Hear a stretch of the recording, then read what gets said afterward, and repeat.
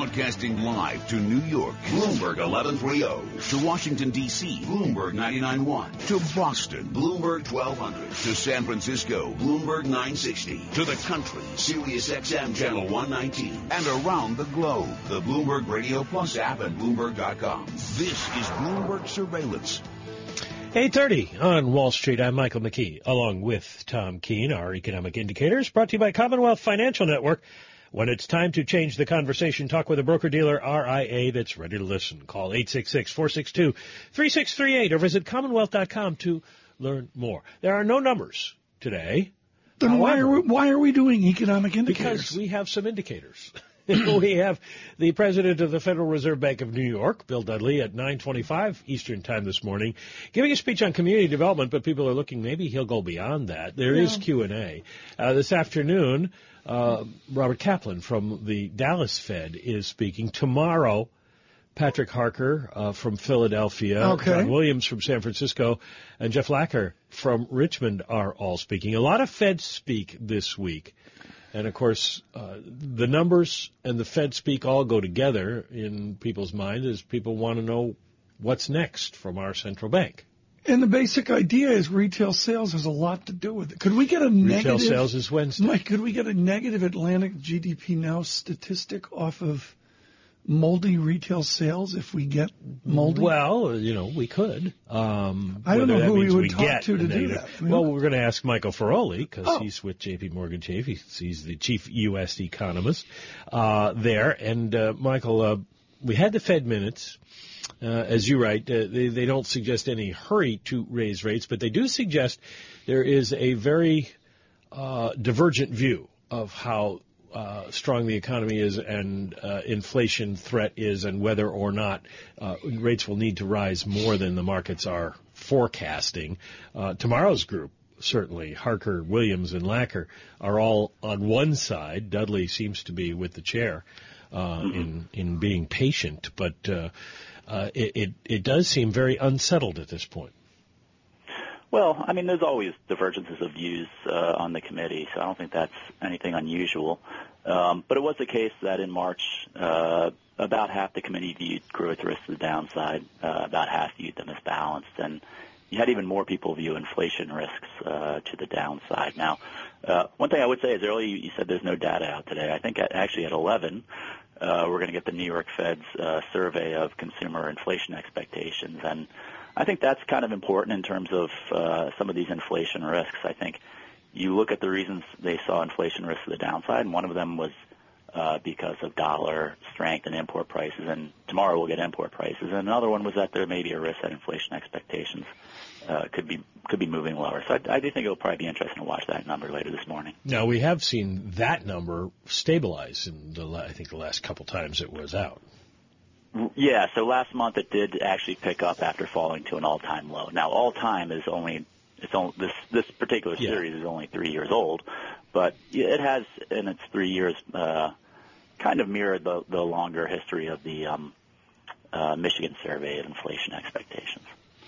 Michael, I want to give you a major shout-out for just terrific fundamental research, well-written, well-thought-out research on the new terminal value. You and a select few were way out front on this.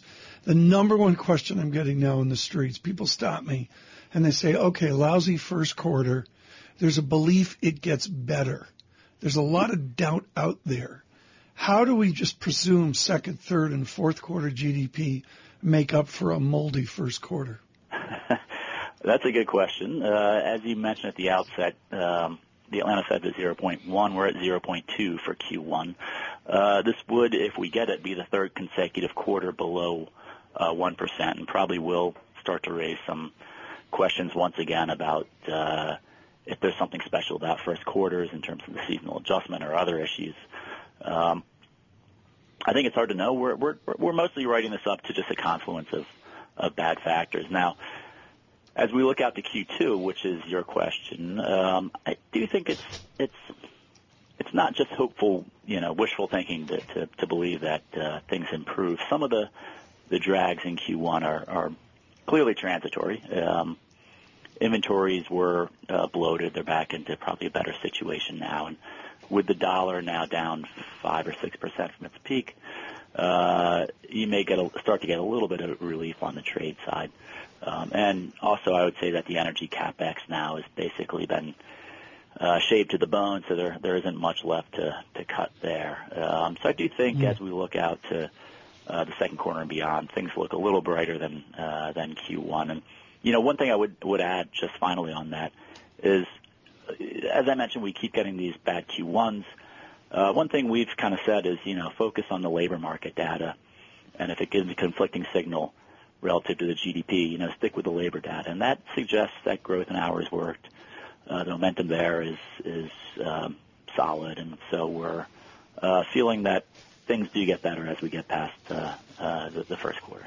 Well, we'll come back with Michael Feroli, because the question I want to ask you is we wouldn't have enough time to finish it up here before we have to take a break, because I want to know why we're seeing this disparity between growth and employment. A lot of people have commented on that. The GDP numbers don't support the kind of labor market growth that we've been getting, and one of those numbers, a lot of economists say, has got to be wrong. Yeah. Plus, Michael Feroli, isn't he making tea today for Chair Yellen and the president? Wouldn't he like that? Wouldn't you like to be a fly like on in the a wall Bond, like in a Bond movie? Feroli will go in black tie and put the tea down.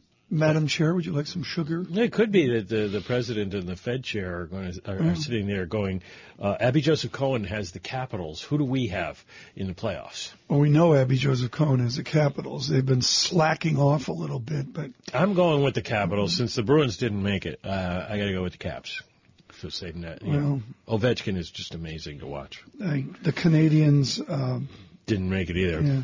Full disclosure, Tobias Lefkovich of Citigroup is in medication off of the Canadians' collapse, the biggest collapse in the history of sport. Tobias, good morning. If you're listening, Futures Up 8. We're with Michael Feroli of J.P. Morgan. This hour of surveillance brought to you by Mount Kisco Volvo. Visit MountKiscoVolvo.com. Here's Michael Barr with news headlines. Mike, Tom, thank you very much. 15 former presidents of the American Bar Association are joining the push to urge Republicans to consider President Obama's Supreme Court nominee. In a letter to Senate leaders, the former Bar Association presidents argue that Republicans refusing to hold a vote is injecting politics into the courts that materially hampers the effectiveness and the operation of the judiciary part of it. The group also calls that Judge Merrick Garland as one of the most outstanding judges in the country. The top Democrat on the House Select Committee on Benghazi is endorsing Hillary Clinton for president. Maryland Representative Elijah Cummings spoke at a support rally yesterday in Baltimore. Cummings thanked Vermont Senator Bernie Sanders for his service, but Bernie, I know Hillary Clinton. I knew her as First Lady when she and her husband, President Clinton, led our nation to peace and prosperity. Republican presidential candidate Donald Trump is blasting the way the country chooses presidential party nominees. In Rochester, New York, Trump called the method corrupt and crooked. Global News 24 hours a day, powered by our 2,400 journalists in more than 150 news bureaus from around the world. I'm Michael Barr. Mike, Tom? Thank you, Michael. Time now for the Bloomberg NBC Sports Report. And John Stashower, now we know the answer to the question, who is Daniel Willis? Yeah, he was kind of the secondary story. The big story, well, the one that we remembered most from the Masters, Mike, the collapse of Jordan Spieth, who had never shown any sign that that could be possible. Spieth was seemingly on his way to a second consecutive wire-to-wire victory, 5-shot lead. Then 2 bogeys and a quadruple bogey on the 12th hole. 2 shots in the water, another into the sand. He went from up 5 to down 3. 4 birdies in a row to end the front 9. I knew that even par was good, at least by a shot.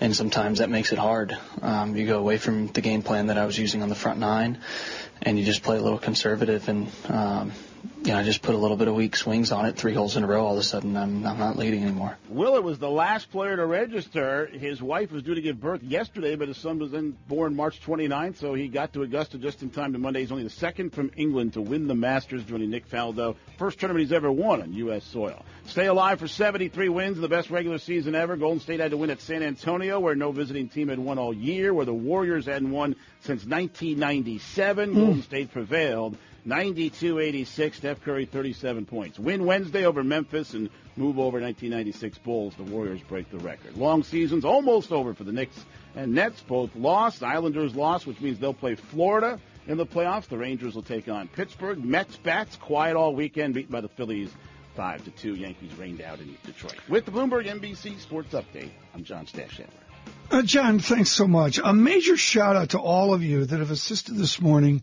in helping Francine Lacroix in London understand the beverage of my choice in college. Michael Boone's Farm. Francine put out a nice clip art image of it. E.J. Gallo. It's a brand of apple wine, yeah. I'm told. Oh. Not that we know. Boone's Farm. I remember. From a few years ago. Yeah. Those were the good old days. Francine was like, really? Bad old days. I said, yeah, Francine. Do they have that sort of thing? No, they do. I don't think they do. No, I think it's illegal in Europe. Yeah. Maybe not. Should be. Bloomberg Surveillance with Michael Feroli of J.P. Morgan.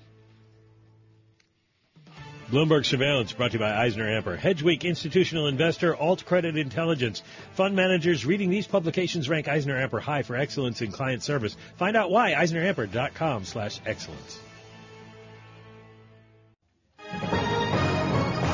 Global business news 24 hours a day at Bloomberg.com, the Radio Plus mobile app, and on your radio. This is a Bloomberg Business Flash. And I'm Karen Moscow. This update is brought to you by... It is brought to you by American Arbitration Association. Business disputes are inevitable. Resolve faster with the American Arbitration Association, the global leader in alternative dispute resolution for over 85 years. Learn more at adr.org. Canadian Pacific Railway ending efforts to buy Norfolk Southern after the U.S. carrier rejected several proposals in opposition mounted to the merger plan, backed by investor Bill Ackman.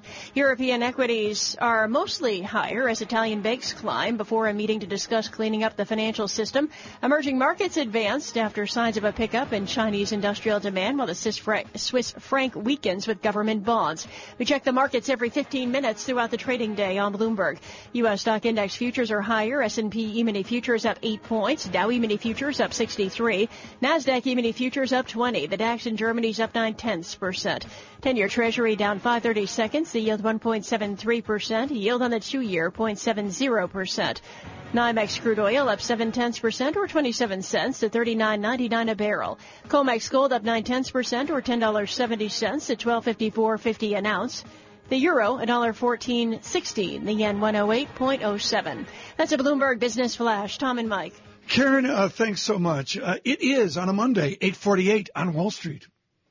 The following is from Bloomberg View. Opinions and commentary from Bloomberg columnists. I'm Paula Dwyer, an editor with Bloomberg View. Almost lost in the tragicomic presidential election is the growing disdain toward big business. It comes through in the candidates' rhetoric, voter behavior, and the campaign issues. Business's Washington agenda, a corporate tax cut, trade deals, regulatory relief, and immigration reform is shot. That's not unusual for an election year, yet the anti-corporate mindset seems fiercer than in the past and likely to continue under a new president. The obvious example of this vibe is Donald Trump, who often demonizes companies for hiring immigrants and moving production overseas, both of which he has done, by the way.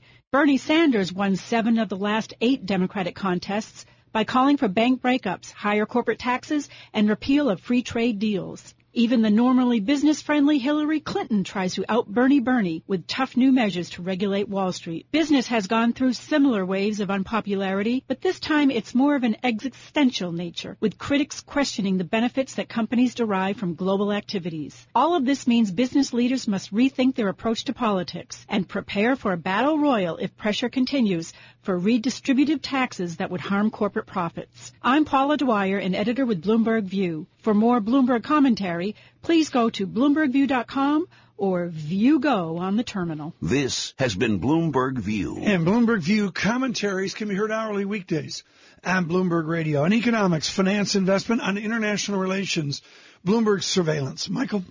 And we're talking on economics now with Michael Feroli, chief U.S. economist at J.P. Morgan Chase, and want to get to the question that I wanted to pose before the break. Didn't have enough time because I really want to look at this, Michael. You mentioned the idea for economists of choosing between GDP when it's extraordinarily low and payrolls when they're really good, as they have been. One of them has probably got to be wrong. How do we know which one is which? Well, I think you kind of, just arithmetically, the difference between GDP growth and growth in hours worked is going to be productivity, and productivity will probably be negative this quarter, also was negative last quarter on a trend basis, which I think, these numbers are very volatile quarter to quarter. Kind of smooth it out, and productivity is running sub 1% and has been for several years now. And so I think that's probably the more important message here, is that we just aren't seeing the type of productivity growth that we would like to, and that's why the jobs numbers look relatively decent, but the GDP number doesn't. Some people would argue that we're just mismeasuring GDP, which is true, but we've always been mismeasuring GDP and undercounting GDP. And I think the question is it getting worse? I haven't really seen any compelling evidence that it is.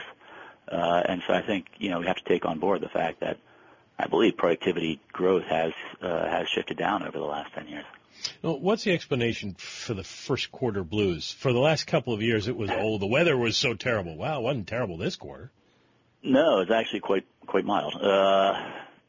So there are some lingering concerns that some of the seasonal adjustment may be faulty or inadequate.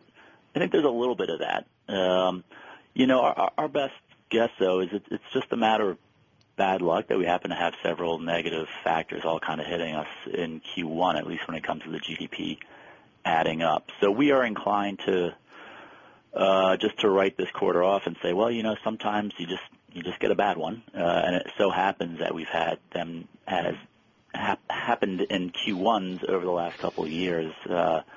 And there may be, as I said, a little bit of seasonality, but I don't think that's seasonal adjustment issues, but I don't think that's the main story. The magic of the Friday publication of your weekend and Monday report on economics, the Melman Feroli magic, is there's always some chart buried on page 7 that nobody else has. You did that a number of months ago with service sector inflation upwards and goods producing inflation downward. Do you still see that occurring? Are those vectors moving in those opposite directions? Well, I think so. That has been the trend. And then as you look at the last two inflation reports for January and February, the CPI, the core CPI surprised to the upside 0.3 in each case. And actually in both of those, it was due to goods pricing. And that was surprising, particularly since, you've had this long period of dollar strength and commodity price weakness, and so you would have expected core goods to be soft those last few months. Instead, they bounced. Now, we do get another CPI reading on Thursday. We would expect some normalization back down in goods prices, but I think as you look over the course of 2015, it was definitely the case that services were moving up, goods were moving down, which makes sense given what the dollar was doing. Jan and Feb were a little bit of a surprise. We expect that to be partly offset in this week's report. So your forecast is we're going to see inflation back off. Yeah, I mean, just for this 1 month. I mean, I think you want to distinguish kind of the month-to-month readings of, the intricate details of apparel prices and so forth versus the longer-term trends. So we think that March you do see a little bit of easing in the CPI. But then as we look out, 4 quarters ahead, we do think that inflation trends are tilted upwards, but in a pretty gradual ascent. Yeah, I mean, just that's the central debate at the Fed. It's how fast is inflation going to go up? Yeah. I mean, the models which suggest it's going to be gradual. History suggests that these things tend to be stable until they aren't. So I think we're kind of torn between that. Yeah. Michael, in the time that we've got left, I want you to re-justify and tell us your single point understanding there's a distribution around it of where the terminal value of the American economy is going. You and a select few really got out front of advising the nation and Wall Street and investors that GDP is going to be at a new normal lower. Where is that new normal lower now? Recalibrate what you did 18 months, 2 years ago. Yeah, so currently we are at our view on potential GDP growth is 1.4%. What some of that reflects long-run demographic patterns that people have been expecting for a while, but some of that also reflects the fact that productivity has been exceptionally weak, and we expect it to continue to be weak going forward. Now, we do expect it to pick up from over the last few years. It's been exceptionally weak, and even we aren't that pessimistic to kind of extrapolate those trends forward. If you look at what's happened over the past 5 years in terms of productivity and labor supply, you'd probably think that trend GDP growth was more like 0.7 or 0.8%. Now, what we're saying is we do think relative to the last 5 years, we should see a little bit of a pickup in productivity. But even, with that pickup, we can't get much above 1.5 in our projections. Mike, how far do you see this going? Well, so our projections are basically on a through the business cycle. So we don't know when the next recession obviously is going to happen, but call it 3 to 4 years. So, we're not trying to be too speculative here and saying what we think 10 or 20 year ahead GDP growth could possibly be. I think it's a bit extreme to think that anyone could have insight into kind of technological trends at that far horizon. Micah Feroli, thank you so much. He's with J.P. Morgan, and thrilled to have him on, of course. And Mike affiliated with the Booth School and their wonderful conference. Yeah, as well. Written some great papers for them. I thought maybe he was going to be the fifth guest, like Pete Best in the Beatles. Volker, Greenspan, Ringo, and Feroli. Yeah. Or George Martin. Yeah, yes, he could be. Yeah, that's good. He could be George Martin. I like that. Very good. Very good. Oh, well. Michael Feroli on the new terminal value, and that 1.4%, 1.5% statistic is game-changing for our American politics. Maybe that's some of what we see in the political derby. Mike, there's a primary tomorrow in New York. Am I right on that? No. It's a week from tomorrow. It's a week. A week. Thank you. 7 more days of watching all the political commercials that the rest of America has been seeing. There's a debate on Thursday. Thank you, YU. Is it at NYU? Is it the Navy Yard? Yeah. Okay. Candidates in New York, they take the subway. It's Bloomberg surveillance.